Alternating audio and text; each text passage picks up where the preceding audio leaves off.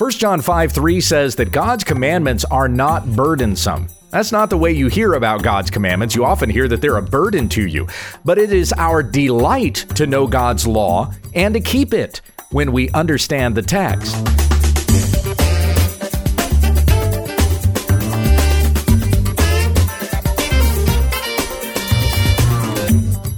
This is when we understand the text, studying God's Word to reach all the riches of full assurance in Christ. Thank you for subscribing, and if this has ministered to you, please let others know about our program.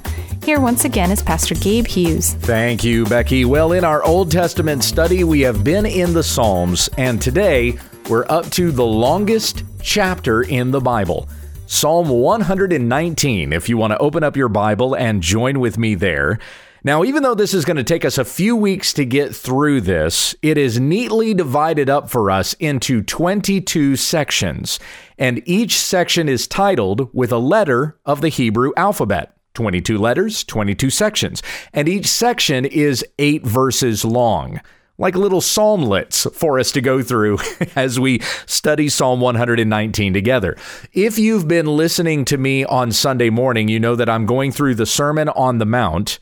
And a few weeks ago, I made some references from Psalm 119.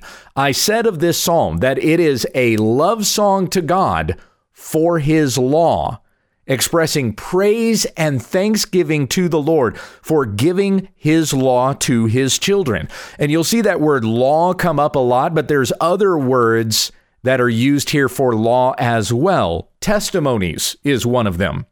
What God has solemnly testified to be his will. And we know the will of God when we study his law. Another word is precepts, what God has appointed to be done. You want God's will to be done, then you desire to follow his precepts. Another word is statutes. That's one I used earlier this week when I was reading from Ezekiel 36, verse 27. I will put my spirit within you and cause you to walk in my statutes and be careful to obey my rules. That is a divine command that has been given from the lawgiver. It is a statute.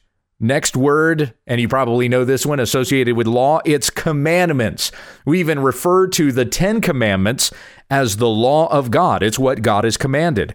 Another synonym for law that you'll see in Psalm 119 is rules. What our divine King has ruled to be right. And finally, word. The word word is synonymous with law in Psalm 119. It is what God has spoken. So let's begin here with these first 8 verses under the heading of Aleph. That is the first letter in the Hebrew alphabet. Psalm 119, beginning in verse 1. Blessed are those whose way is blameless, who walk in the law of the Lord. Blessed are those who keep his testimonies, who seek him with their whole heart, who also do no wrong, but walk in his ways. You have commanded your precepts to be kept diligently.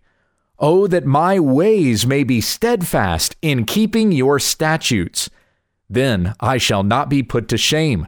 Having my eyes fixed on all your commandments, I will praise you with an upright heart when I learn your righteous rules. I will keep your statutes.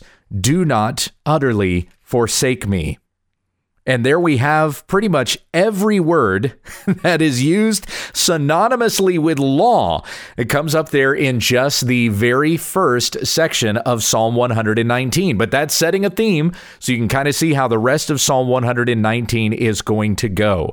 The psalmist praising the Lord for his law and knowing that his way is right and it is set when it is kept according to the rules that God has established.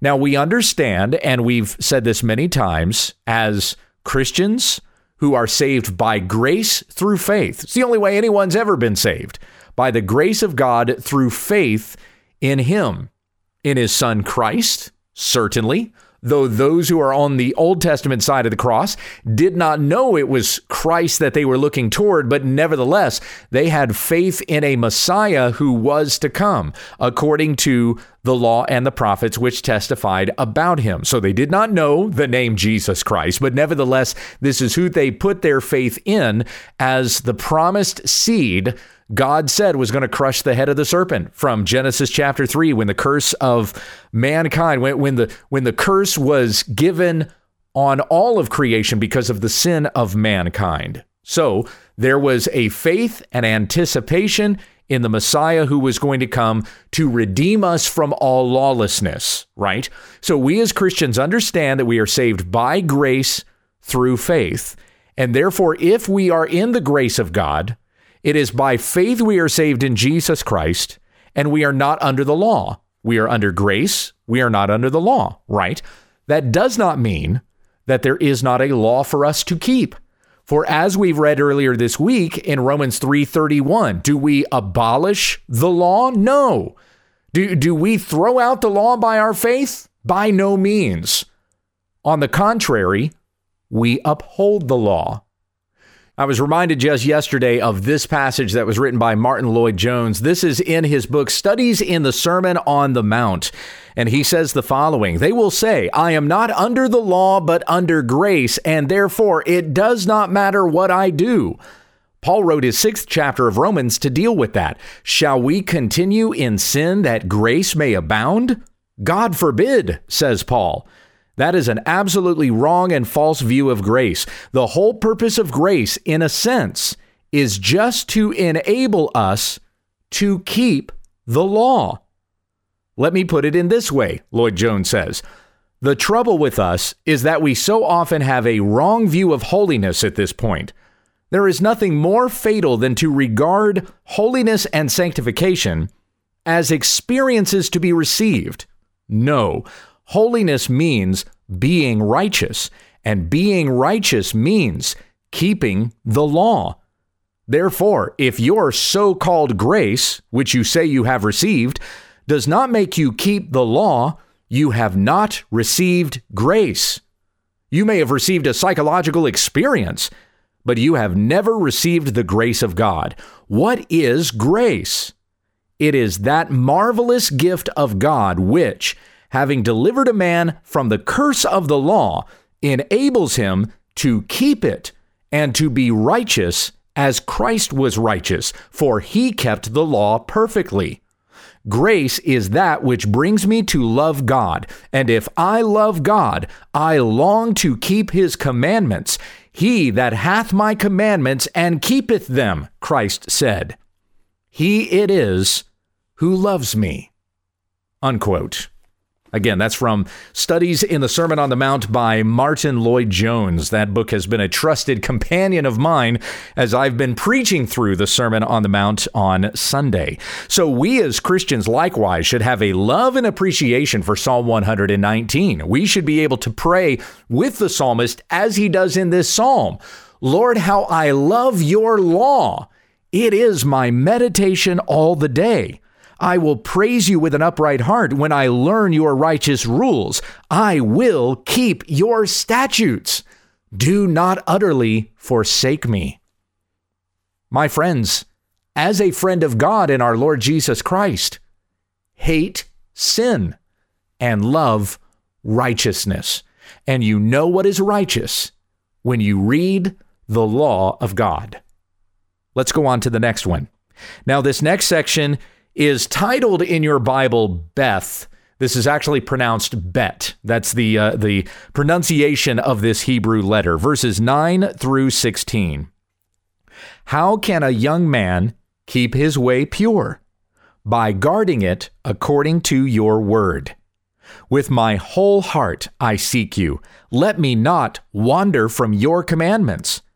I have stored up your word in my heart, that I might not sin against you. Blessed are you, O Lord. Teach me your statutes. With my lips I declare all the rules of your mouth. In the way of your testimonies I delight, as much as in all riches. I will meditate on your precepts and fix my eyes on your ways. I will delight in your statutes. I will not forget your word. And here you have, just as in the first section of Psalm 119, those synonyms for law coming up over and over again. I love the way this begins, and it has been so meaningful to me, especially when in my 20s I went far astray from keeping the commandments of God. Verse 9 was terribly penetrating for me. How can a young man keep his way pure? By guarding it according to your word. And I recognized in my 20s, I had not been doing that. I still looked like to most people as an upstanding young man. There were moms who wanted me to marry their daughters. They would say things like, why can't you find a good young man like Gabe? And fathers would say to their sons, why can't you be like Gabe? That's really the reputation that I had. But they had no idea that I was living in darkness and walking in sin. I put on a good show.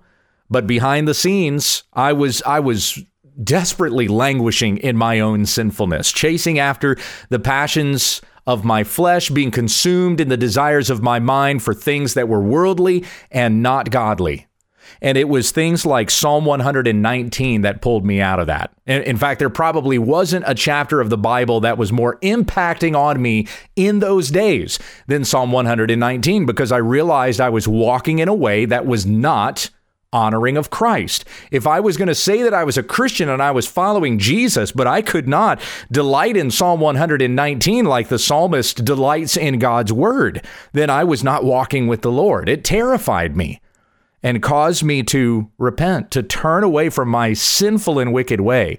And I delight to come into this psalm now and teach it, Psalm 119, which I've taught in my church before. I've been through the Psalms before. It was even before I became senior pastor that I was leading a class going through the Psalms. But I delight to teach in this now because it means so much more to me than it did when I was not walking in these things.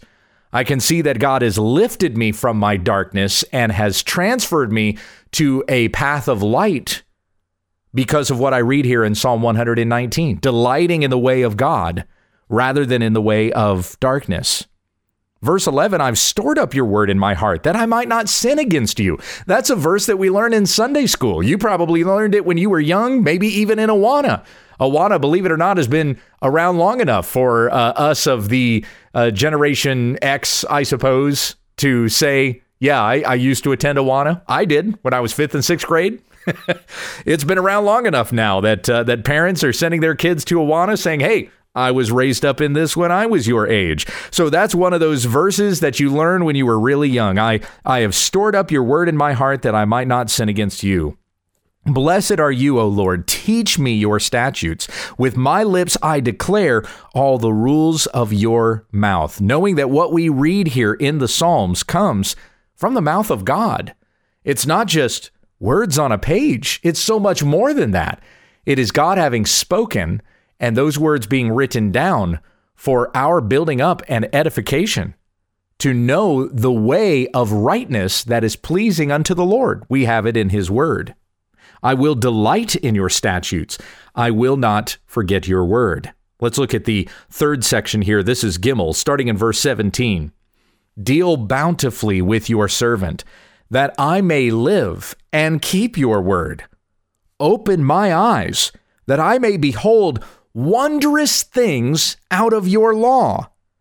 I am a sojourner on the earth. Hide not your commandments from me. My soul is consumed with longing for your rules at all times. You rebuke the insolent, accursed ones, who wander from your commandments. Take away from me scorn and contempt, for I have kept your testimonies. Even though princes sit plotting against me, your servant will meditate on your statutes. Your testimonies are my delight. They are my counselors. Look back again at verse 17 where it says, deal bountifully with your servant, that I may live and keep your word. It is a praise unto the Lord that we live according to the word of God. not according to our ways. As you read in the book of Proverbs, there is a way that seems right to a man, but in the end is the way of death. This is the way of life we're talking about here. The way of Christ is the way of the living. Open my eyes that I may behold wondrous things out of your law. That is what Christ has done for us. He has opened our eyes. We were once blind, but now we see. Amazing grace, right? Once blind, but now I see. As Jesus would heal the eyes of the blind and open them, so he does with every person who becomes a follower of Christ. Our spiritual eyes have been opened. We were stumbling around in blindness. We were in darkness. Quite frankly, we were dead. And Christ has given us life and opened our eyes that we may see the good things in the law of God. Those who do not know the goodness of God's law continue to stumble around in darkness because they're still blind. They don't know how good God's law can be. And so they will mock the law. They'll mock the Old Testament. They'll mock the prophets. And Jesus saying in Luke 16, if they do not listen to Moses and the prophets, neither will they be convinced if someone should rise from the dead. So if they're mocking Moses and the prophets, they're not going to listen to the word of Christ either. For the word that Christ spoke is the word that was spoken through the law and through the prophets, pointing to the Christ who was to come, who was going to fulfill all of these things. Jesus opens our eyes. Even his healing of the physically blind was to demonstrate that he had the power to open the eyes of the spiritually blind. And now we don't hate God's law. We love it. Those who are walking in the way of Christ love his law. They behold wondrous things out of the law. I'm a sojourner on the earth. Hide not your commandments from me. How are we guided in this life? By the commandments and law of God. Let's go on to the next one. I'll save enough time here to cover one more section. This is Daleth, verses 25 through 32. My soul clings to the dust. Give me life according to your word. When I told of my ways, you answered me. Teach me your statutes. Make me understand the way of your precepts, and I will meditate on your wondrous works. My soul melts away for sorrow. Strengthen me according to your word. Put false ways far from me, and graciously teach me your law. I have chosen the way of faithfulness. I set your rules before me. I cling to your testimonies, O Lord. Let me not be put to shame. I will run in the way of your commandments when you enlarge my heart. Couple this with what we read in the previous section, and you see some similar themes. Deal bountifully with me, that I may live and keep your word. Open my eyes, that I may behold wondrous things. And here in verse 25, my soul clings to the dust, recognizing that I am but a dead man. In the previous psalm, verse 23, or previous section of Psalm 119, verse 23, even though princes sit plotting against me, your servant will meditate on your statutes. The laws of the one who sits enthroned over all of creation, all of the universe. His laws are much greater than these worldly things that these princes come up with, which are never for my good, but for their benefit. Whereas the laws of God are perfect and righteous and for my good, that I may walk in them and they may give life to me. So then you get to verse 25, my soul clings to the dust. Give me life according to your word. Just like we read in verse 17, that I may live and keep your word. When I told of my ways, you answered me. Teach me your statutes. So when I confessed my sin to God, God answered and showed me the way of righteousness. Our sin is not pleasing to God. It is the keeping of his law that is pleasing to God, and he is the one who shows us that. I mentioned this to you earlier this week when we were looking at Romans chapter 3. It is not by our will that we have been awakened to the life that is found in the gospel of Jesus Christ. It is by the will of God that we come to life in this. And so you see, open my eyes, lift me up from the dust, make me understand the way of your precepts. This understanding that we have, it comes from God. It does not come from us. and I will meditate on your wondrous works. My soul melts away for sorrow. Strengthen me according to your word. Now that's really fascinating. And it's one of the reasons why I wanted to get at least as far as Daleth here as we're doing this study today. We don't typically think of the law of God as being uplifting, do we? What have you typically been told about God's law? That it's burdening. That we turn to Christ so that we might be freed from the law. That's a wrong understanding of the law. That's a wrong disconnect between law and grace if somebody is teaching you that. Believe in Jesus so that you will be freed from the burden of the law. Well, the law is not a burden to us. The law of God, according to the psalmist here, sets us free. We are set free from the penalty of having broken the law.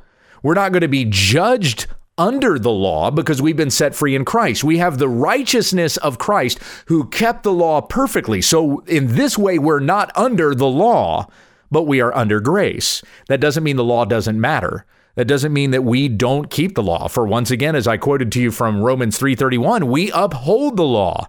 It is the law of God that gives us confidence. It is the law of God that gives us hope and meaning and understanding and truth in uncertain times.